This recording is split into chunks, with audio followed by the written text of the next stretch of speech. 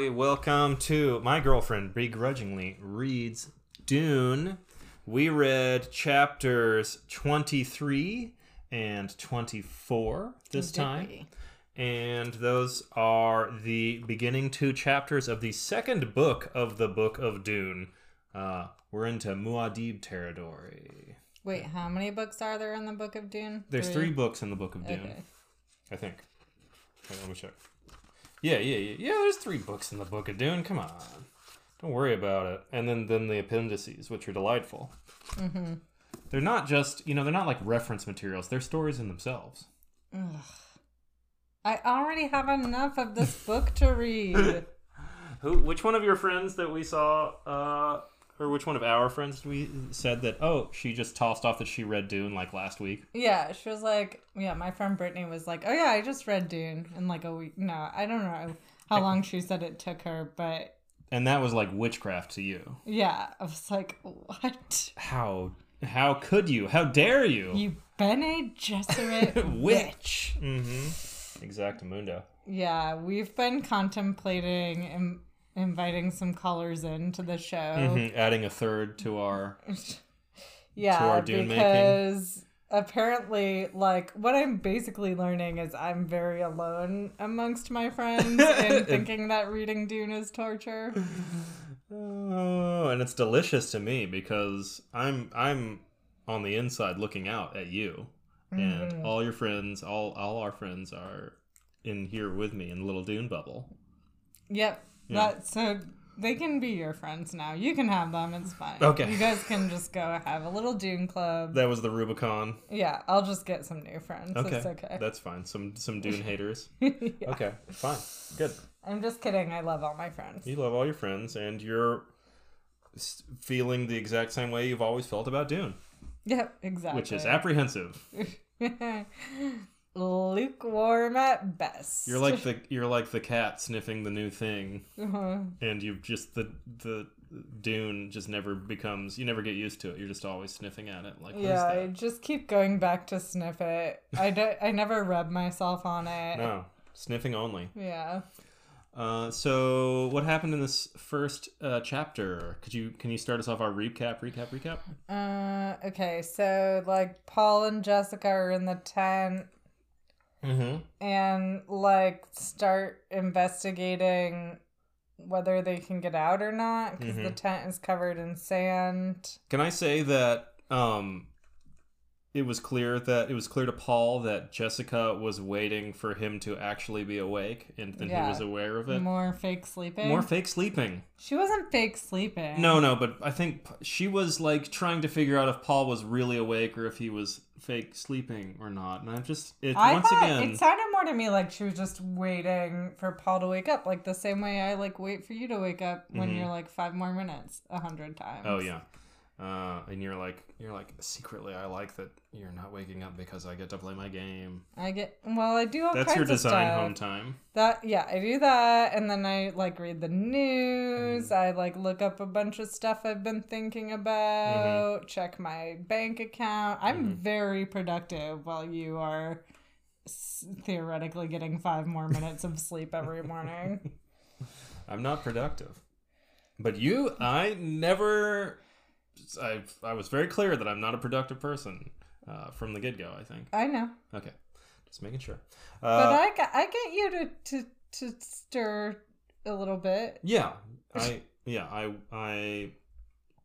stir your iguanas up a little bit. Yeah, you do. You throw firecrackers at my iguanas. Yeah. Should we tell the listeners what that means? Yeah. So I think you once asked me what it was like in my head, what my brain was like. Yeah, I can't remember how this came to be. And the metaphor I came up with pretty quickly was that my brain is like, it's a sunny day shining down on a rock, and there's all these lazy iguanas sunning themselves on this rock, and they're sort of half opening their eyes and half closing them again and just sort of napping.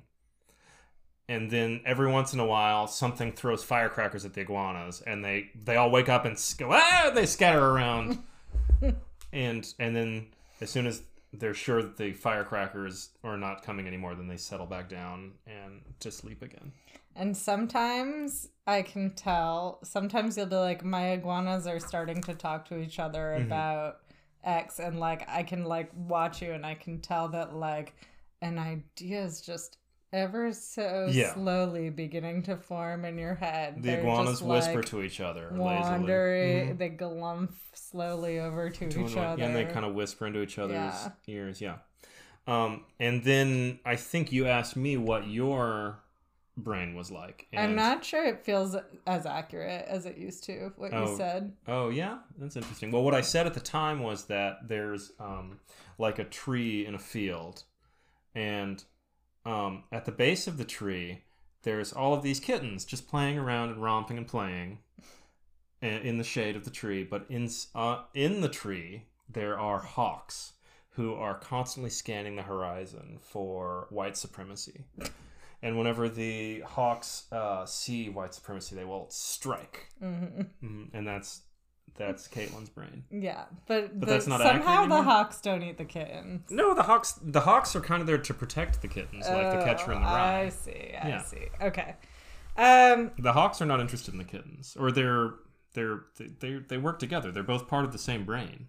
I just think more lately, I feel like maybe my brain is like some less aggressive animal that like notices white supremacy and then is like, what are we gonna do about that?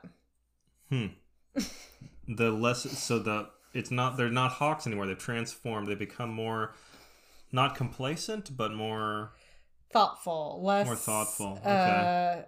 More contemplative, less aggressive, attacky. Like, oh, interesting. And is this a result of like your training, the training and stuff you've done? Yeah, I think it's like my own growth and like realizing that like I'm gonna fuck up a lot of shit and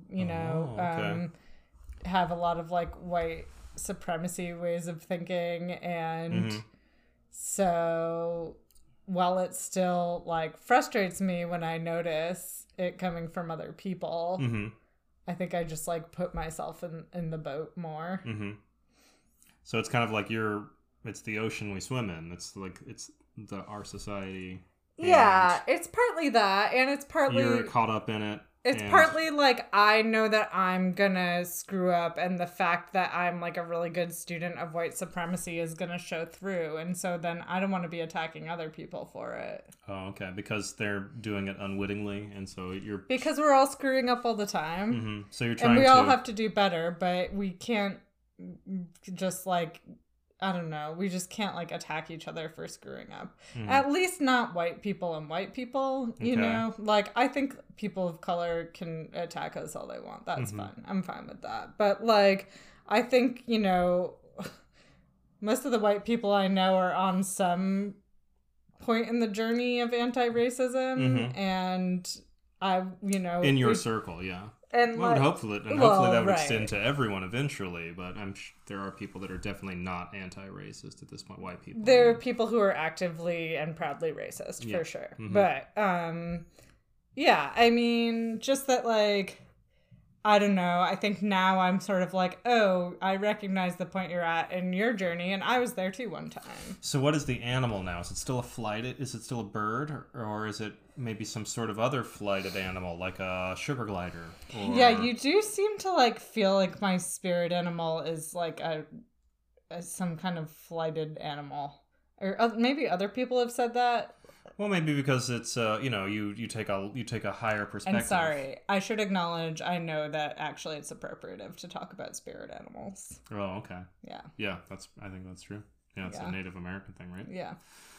Well, so what do you call is it still a spirit animal, or is it you're gonna change the word? I mean, if we could make... Well, we're not talking about spirit animals. We're talking about the composition of your brain. Right. It's more like my animal analogy. Yeah, the analogy and the composition of your brain is no longer a hawk. It's maybe, I think sugar glider would be cool, or if it's something that's still a bit tough, because a sugar glider is not tough. Well, I think it could be maybe a duck or how a about, flighted like, chicken. What about animals that like help each other out? Oh, like a bee? Like bees? Well, that's really a specific kind of helping each other. Like elephants, like naked mole rats? Maybe. Yeah, animals that like work more collaboratively. Okay, .org. Let's see. Animals that... Ants? Well, that's another superorganism. But they're not flighted. Yeah. Oh, wait, except some of them are. The mating ones are. Yeah. You're like a mated... you've got a tree full of mating ants. Maybe. Who are... I don't know. I just feel like it feels very heady to say like, oh, I'm a bee, because, dude, bees got some crazy magical shit going on. Well, bees are TCBs all the time. What does that mean?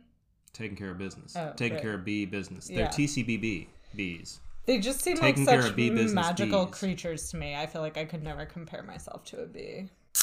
They do the waggle dance. Exactly. Do you do the waggle dance? I waggle and I dance, and sometimes I waggle while I dance. Do you waggle in a... I don't do it as a form of communication. Do you move in a figure eight pattern and then waggle in the areas that are the place where they can feel find like flowers you're in getting relation really to the sun? specific with the analogy. Oh, okay. Maybe you're really like on the nose. Okay, I think it's just a less aggressive type of bird. Like is a Yeah, you really want it to be a bird. Well, because they live in trees. Are we gonna otherwise we gotta lose the whole tree? Because you just want the kittens to be. Yeah, the kittens are still down there. Wait, why is the tree important? Because that's where the hawks lived. And the tree. But so the tree, like, the kittens what part need of my shade. They're not gonna just lay out in the sun all day. I mean, they're going to go out in the sun whenever it's pleasant for them to do so, but they're gonna need shade in the hotter parts of the day. Right. Yeah. Okay. Well, let's keep workshopping. All right. We don't have to figure this out right now. No, we don't. But I'm interested. It's interesting that your brain has evolved. I still got iguanas up top. I have not. And the firecrackers, although what I realize now is that the firecrackers are not antagonistic to the iguanas. Just in the same way that the kittens are part of your brain and the hawks, the former hawks were part of your brain. The iguanas are part of my brain, but the firecrackers are also part of my brain. Right, and then totally. And then the lazy whispering of the iguanas is part of it too. Yeah, and it's all necessary. Listeners, what is the metaphor that is your mind? Yeah, That's what I want to know. And I suppose it doesn't have to be animals, but I do like it being Well, animals. it doesn't. I mean, it could be effort. You know, like Saruman's mind was full of wheels turning. You know, that's boring. That's like just such an overused metaphor. Do you know who Saruman is? No. Interesting. Okay. Why is it what you were just like, that's boring immediately? Well, who's Saruman? He's a guy from Lord of the Rings. And now you say... That's boring. Well, no, it's not that I said it was boring because it's Lord of the Rings. It's like people talk about the wheels turning in your brain all the time. That's not interesting. That's cliche. Well, in his case, it was he used to love natural things, and then he just decided that he was going to industrialize this whole fucking shit. And then that's when he turned to the Dark Lord, and he became evil. Anyway, so Sherlock Holmes's brain was like a palace, right? He had like a mind palace. Was he the one who came up, or he like where's? No, that's an ancient Greek thing. Oh, okay. Like the Greeks, they obviously used to... Sherlock Holmes didn't come up with anything because he's a fictional character. Yeah, and neither did the dudes that make that show. That's why they could only come up with 2 good seasons and then lost the thread. Which is why they could only come up with 1.5 good episodes of Dracula. Okay. Before they shit the bed. We're getting on a hate chain here. No, I know. You took a big gulp of the haterade. Those guys, I don't know. I liked Sherlock, and they just have bad impulses. I think they have they go forward in a certain way, and then they lose it. It does suck. I mean, some creators of television are just like that. You know, they just like can't keep it up. Look, there's almost no perfect television that just goes on and on and on. You know, Simpsons seasons 4 through 8, great, but then Now we're in season 30, and we all know how that's turned out. Futurama, before they got canceled the first time. Yeah. Perfect. Almost all the way through. Oh my god. And we didn't need a 5th season of Arrested Development. No. I just won't stick up for it. I stuck up for 4. I stuck up for it so hard. I cannot stick up for 5. You do stick up for it hard, and I don't. I'm a 1 through 3 boy on that. But yes, 1 through 3, perfect. Yep. Amazing. Yep. 30 Rock. Until about the last season, basically. Right. Yeah. Anyway. Yeah. What the heck are we even here to talk about? Dune. Sorry, everybody. Yeah, this one's we almost nailed it, and then we dilated even harder than we've ever dilated before. So, yeah. First, what's going on? Oh, what? Yeah, Paul and Jessica, they're in the tent. They do say sand snorkel totally spelled out, so I liked that. Yeah. I don't really know. I don't know. Like, Paul just is, like, Jessica's like, Paul's clearly mad at me. I'm not really sure, like, what I would say happened in that chapter. They're starting... Well, she's thinking that he blames her for being Harkonnens. They're just sitting there, like, stewing in their own Harkonnenness, you know? Right. But I don't think Paul's thinking that. I think that, right? I think he's got something else going on. Yeah, he's way, he's off in his, like, future studies. You know? He's thinking about, like, what's the next move, and what is the next move for them? I mean, first it's to get out of the freaking tent, which they've been covered in. The sandstorm came in the night. They're covered in their tent. Their still tent is completely covered in sand, and they have to dig their way out with these special Fremen tools, which Jessica is still like, what does it say? These, like, tools are amazing. She's talking about this, like, special, like, thing that statifies all of the sand around them so it doesn't, like, fall in. And, like, all of these amazing Fremen tools for dealing with the desert. Way to adapt their environment. They're like Wakandans. You don't know what that means. Wait, no, you did see that movie. I definitely know what that means. I'm sorry. I'm very, like, You've got your hackles up. I've got my hackles up sometimes about stuff where I'm like, why are you talking about, like, Marvel stuff? You don't know Marvel stuff, but you do know You do know some Marvel stuff. You definitely saw Black Panther. I saw Black Panther. I'll say that. But I'm like, what adapted to their environment? I mean, they had vibranium, and then, like, Well, I felt like one of the things... Wakanda has problems. I mean... Sure, but I felt like one of the things about Black Panther that made it so revolutionary to folks was this idea of, like... I feel like we've already talked about this on the podcast before. Probably. But, like, just this idea of, like, a diffusion of innovation, like, happening in, like, a developing country. It's just, it, like, turns the notion of development on its head. I think of Wakanda. I'm sorry. Were you? Yeah. No, I mean, I think it's not a great comparison. I'm thinking about other, like, appropriate technology things, but go ahead. Oh, I was gonna say that I think of Wakanda in a very, like, Guns, Germs, and Steel, Jared Diamond kind of way, where it's like, well, they had this amazing resource, the vibranium, so that was like, and so it was like, any place that would have had the vibranium would have used it and innovated with it, because, like, people as a baseline. How is that not adapting to your environment? Yeah, that's a good point. I'm just thinking about it like it's baseline. It's like how, there used to be a lot of hydroelectric energy around here because of all the rivers and stuff. Like, you use the energy that's available to you in your environment. Yeah, all right. Anyways, they're in the... Just keep with your recap. I don't really know what happened in that chapter, TBH. I mean, like, it was a Pollica chapter, but I just felt like there was... I don't know. Well, here's some of my thoughts. I didn't really know about the chapter. I mean, we're carrying on with this. The relationship they have has changed very abruptly, right? And even Jessica acknowledges, she's like, now I'm all of a sudden a follower of my own son. He's like, he says, let's go do this, and we got to go find some people.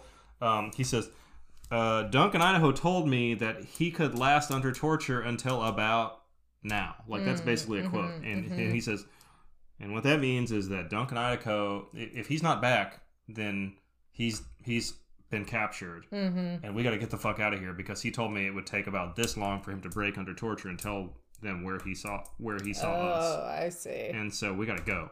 Huh. And I'm still so confused about when that conversation if Duncan Idaho found them in an ornithopter, like, please, somebody, like, explain this to me. Tweet at us, write us an email. Write me an email, something, because I don't get it, and I'm gonna tweet to my remaining followers after. And I clearly am only ever paying, like, 20% attention. But, like, why didn't, if Duncan Idaho came and saw them in an ornithopter, why did he not just pick them up and take them somewhere, right? That's my whole thing. Yeah. I don't get it.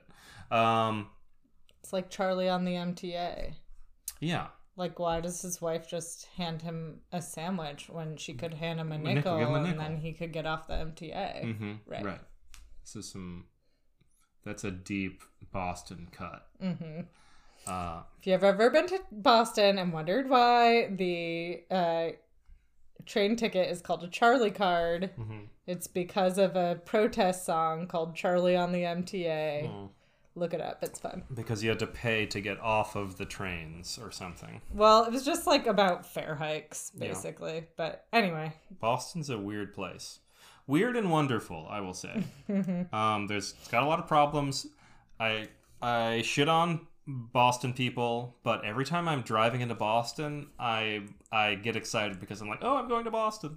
Yeah, it's old. It's old. It's fun. It's kind of crazy. It's unique. Yeah, like you can't find your way around. Yeah, it's parking is insane. Amazing cannolis, great Italian food. Yeah, there's a lot of great things about Boston, and I like that city. Yeah. And there's a lot of shitty things about Boston, and I think that comes with it being a unique American city. Well, way to talk about like any city in the world. What city's all good, all perfect, everything about it is great? No. I'm thinking about what city is. I think there's plenty of cities out here in America, possibly some that I've even been born from, that are not super unique and not super like interesting places. I see what you're saying. Yeah. Yeah. All right, so that's that chapter. Yeah, I'm good with that. Yeah. I'm very interested to hear what you think of the next chapter, which was a Thufir chapter. Yeah, that one was very interesting from like a diplomacy perspective. Yeah. Because set the table for us, if you would.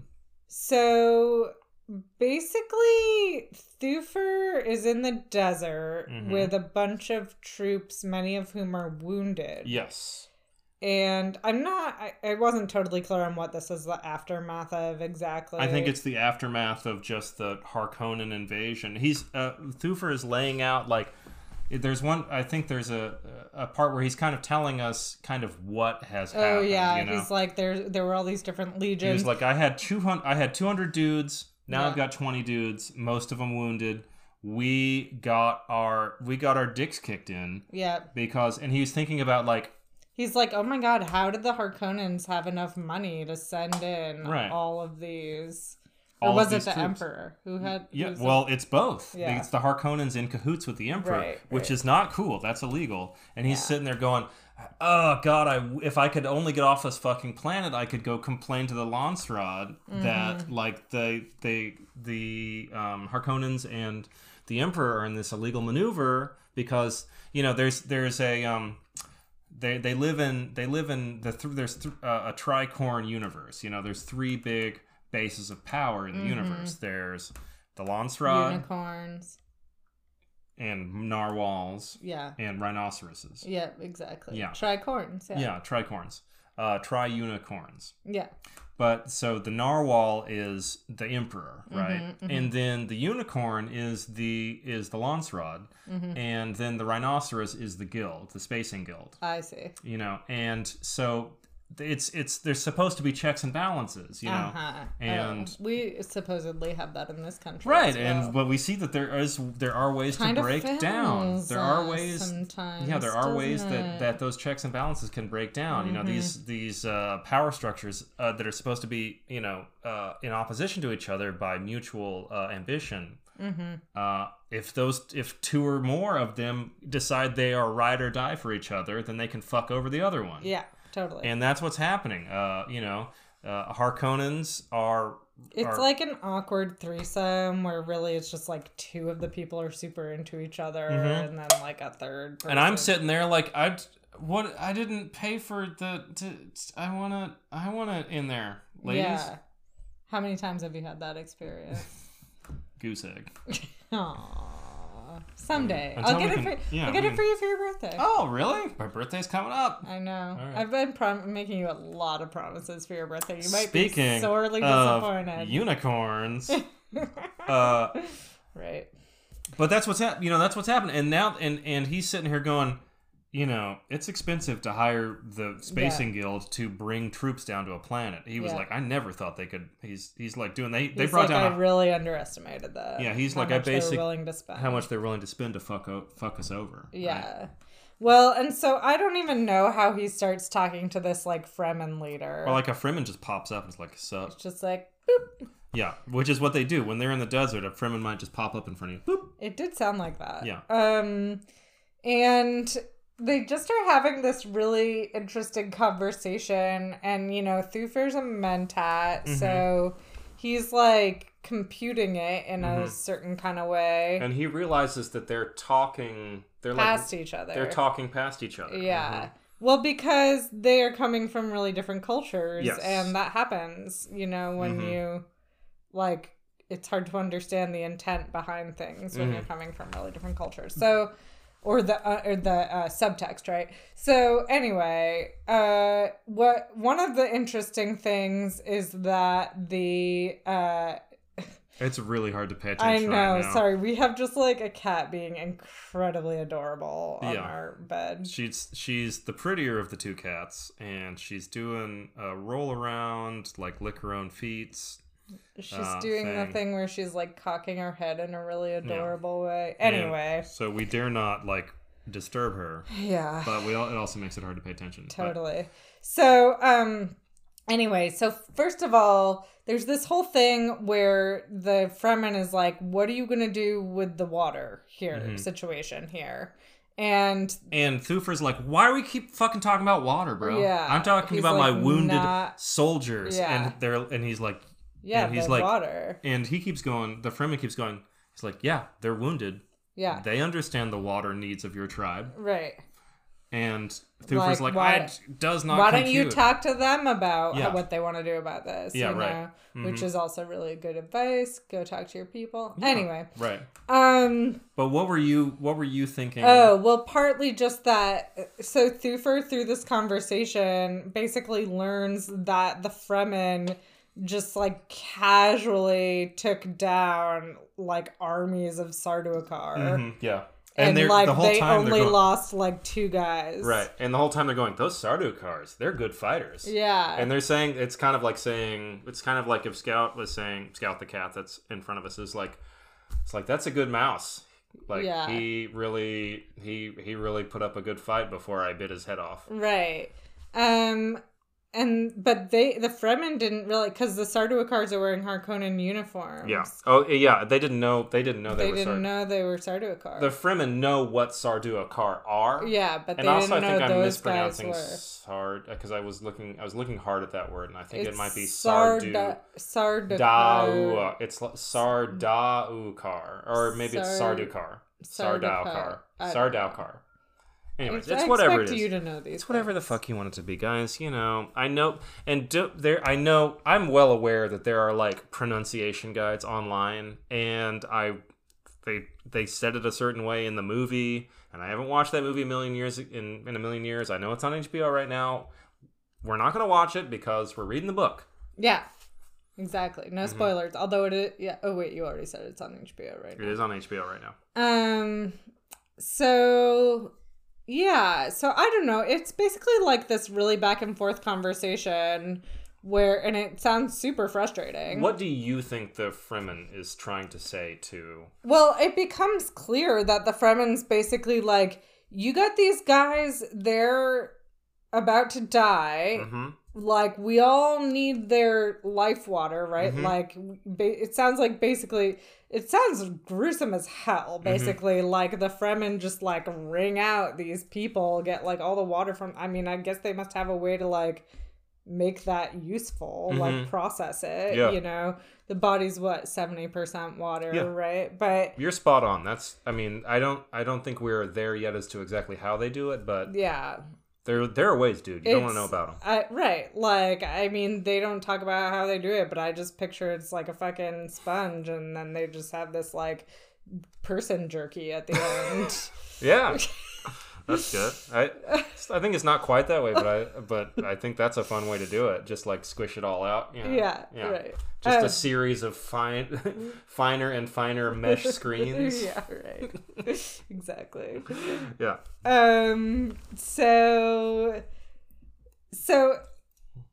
then, like, one of the guys actually dies, mm-hmm. and the Fremen, in so few words, is basically like, yo, can we have that guy? Yeah, like 4 guys just, like, pop up over the ridge as soon as the guy dies, and just, like, before anyone can say boo, they just wrap him up. Well, and also I think at this point Thufir's just sort of like, in the interest of diplomacy, just sort of yeah, sure, fine. He's like, take the dead guy. He is at least... He's like, I need the protection. Yeah, he is at least aware that he is like, you know, walking along a razor's edge of diplomacy. Right. And like and there's a ton of stuff that he does not understand that's going on. And he's clearly getting super frustrated, but he's trying really hard to keep it together. Yeah. I mean, he's good at his job. You know? I mean, it's frustrating to be, you know, the reader and be like, Thufir, come on, bro. Yeah. It's clear they want to make human jerky out of these guys and bring the water, you know, through it. Right. You know, send your dead and wounded through a series of juicer. Like a huge omega juicer. Yeah, a huge juicer. Yeah, exactly. Mm-hmm. It's like we can tell what's going on. But it's harder it's, you know, sometimes it's hard when you're in the situation. It's hard. Oh, totally. I mean, I was right there with him, you know, trying to pick up what was being put down and like, yeah. And also like, I have been there. Like, I really struggle with like people who communicate very indirectly. Yeah. You tell me all about it all the time. Yeah. Mm-hmm. I do. Oh man. Yeah. No, you definitely, I mean, I'm not going to name names, but you have vented frustration about people who communicate in very indirect or you know ways. Yeah, I'm not gonna blow up anybody's spot. I'm curious, but we have to take a quick break because oh my god, yo, she made this strawberry and slightly rhubarb pie. From our kind of pathetic rhubarb plant. Yeah, but hey, you know, some people don't have any rhubarb plants. Yeah, exactly. That's true. Mm-hmm. All right. We'll be right back. Pause. Good news, guys. The pie looks really good. Mm-hmm. Yeah. Can't wait to eat it. Yeah, it looks really good. Mm-hmm. Yeah, smells good. Smells good. It's going to be great. Yeah, it's going to be great. It's going to be fantastic. So we were talking about like Thufir's feels about his situation vis-a-vis this Fremen who is talking to him, and we were talking about you know, like he's got wounded people, and what are they going to do with the wounded people? Yeah. And so eventually Thufir's like, yeah, fine, take the dead guy, and the other guys barely even notice, and they're like, wait, where are they taking that dead guy? And then he's like, well, you know, and they're like, wait a minute, we know what Fremen do with dead people. Mm-hmm. You know, they sluice them out for water. We don't want that. And it's like, and also like at some point in the conversation, the Fremen, I forget what the turning point is, but he's basically like, oh, what? Oh, he's like, oh, you represent the Lisan al-Gaib. So why didn't you say so? If this is about protecting him, then we're totally in. They're like, you're pledged to his water. Yeah. And he's like, yeah. Oh, they also tell him that, who is with Liet? Oh. They captured 3 Sardaukar and took him to Liet, and Liet's gonna figure out what to do with them. And maybe he says the same thing like, and then they're like, Thufir's like, tell me the fate of the Duke and Paul. And the Fremen's like, well, everybody meets the same fate. Mm-hmm. And then the Duke's fate has already met his fate. He's met his fate, mm-hmm. and the Paul's fate is only for Liet to know, or something like that. Yeah, that's what it was. Yeah. Right. Yep, that sounds right. So then, like, there's a battle, or there's like 2 battles that seem to like go by really quickly. Yeah. Mm-hmm. You say that part, because that was weird to me. Okay, so what happens is they're watching these. First he's like, okay, so I gotta send a message out to Fremen. He's like, he's got a little bat in his robe, in a little cage, and he's like, to the bat, and the bat's like, okay, all right, cool. And then the bat flies away, and then he goes, and then he's like, is it a vampire? I don't know. It did not say in the text whether that was a vampire or not. Okay. You think it was the dude from What We Do in the Shadows? Might have been. Who had previously said bat? Might have been Toast of London. Yeah. Yeah. Anyway. Toast of London. That show is so hilarious. Do you like when I get us back on track? And then I'm like, come on, Sean, get back on track. I mean, when I get us off track. Yeah, I'm trying to. The bat. And then the bat flies away. I didn't really understand where the bat went, but he said that he was like, I'm going to be sad to lose that bat. That was a good messenger. And I don't know what happened to the bat. But what they see is there's a bunch of Fremen kind of marching along the sand dunes. And Fremen or Sardaukar? Well, they look like Fremen, but Thufir notices they seem to be some particularly inept Fremen. You know? Oh, he mentats them. Yeah, so maybe they're like trap Fremen, and because what happens is then an ornithopter comes down right next to them, and the Fremen are like, ah! And the Sardaukar come out, and then all of a sudden, the Fremen are a bazillion Fremen just pop out of the sand and whap whap whap whap whap whap whap. And then all of a sudden, there's no Sardaukar or Harkonnens, and there's just Fremen, and they steal the ornithopter, and all the while, the Fremen that they're hanging out with is like, ooh, did you see what good fighters they were?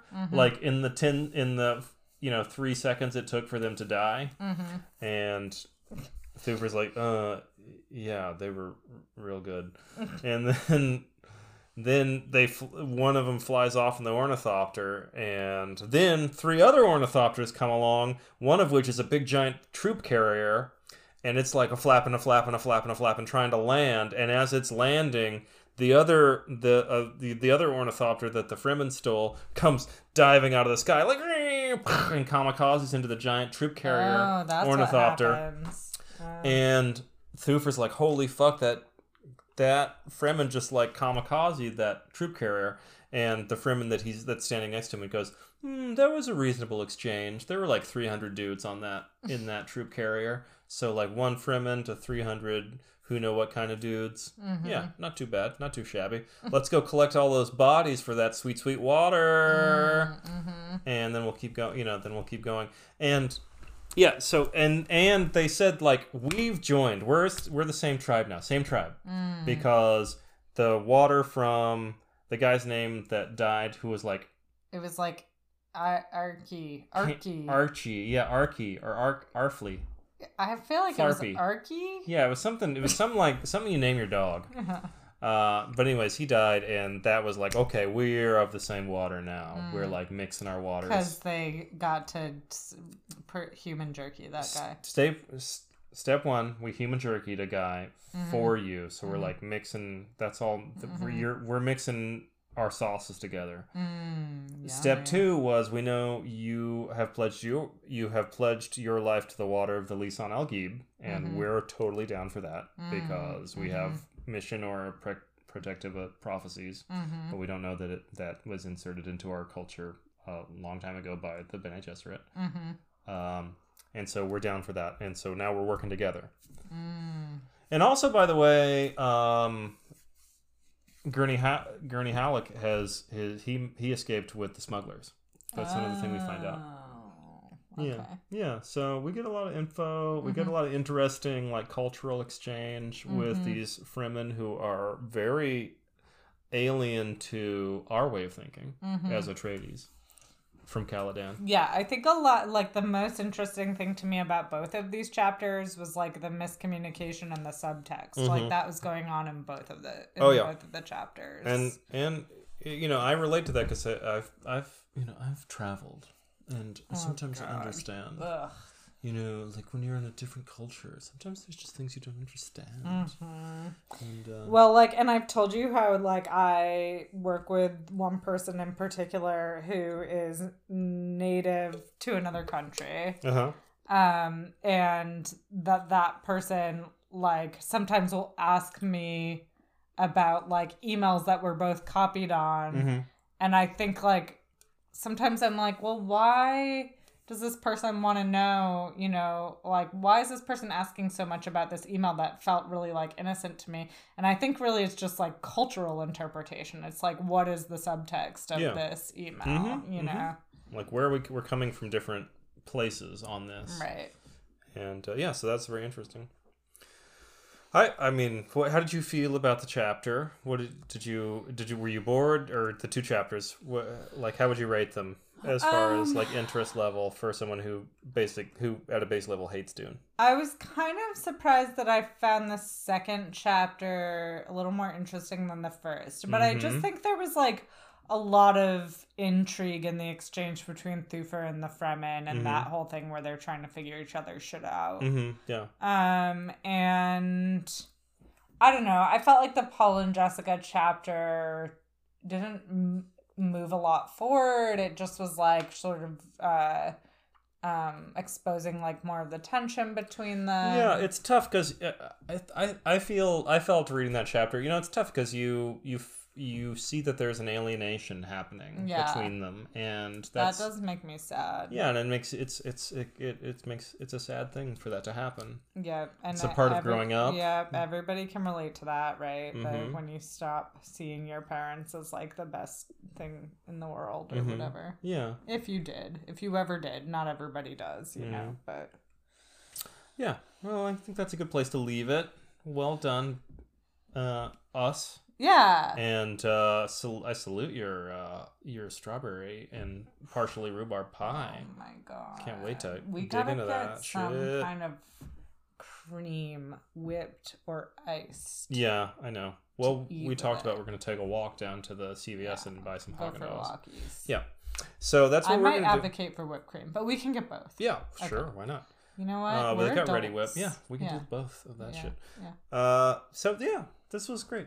Thank you so much for. Thank you. Oh my god! It's such a good time. We're getting there, babe. We're like 260 pages into this shit. Yes. Good. So once again, if you like the podcast, please tell your friends. You know, share the links. We're at anchor.fm/ Dune Girlfriend. And that's a great place to send people. If you feel like, oh yeah, other people would be interested in this podcast. I have a friend, you know, who hates Dune or loves Dune or is ambivalent about it. The funny thing is, I feel like all of our friends who talk to us about reading Dune, except for maybe one, like, don't even listen to this podcast. But I think you and I sort of share that we're both afraid to even ask anybody if they listen to the podcast because, like, it's so touchy. Yeah, it is. But whatever. We're just being our authentic selves. We're totally being our authentic selves. This, for me, is a grand experiment in being my authentic self because in public, out and broadcasting on the record. Because I can be my authentic self with you, and so when you and I are talking to each other, it feels like that. But then there's like I don't even know 20-something other people listening. I'm not even sure how big our audience is at this point. It's okay. It's a mystery. 20,000 other people listening. Yeah, really we're very popular. Yeah. We're extremely popular podcast. Tell your friends. Yeah. All right. Good night, everybody. Okay, love you. Have fun on your things. Bye.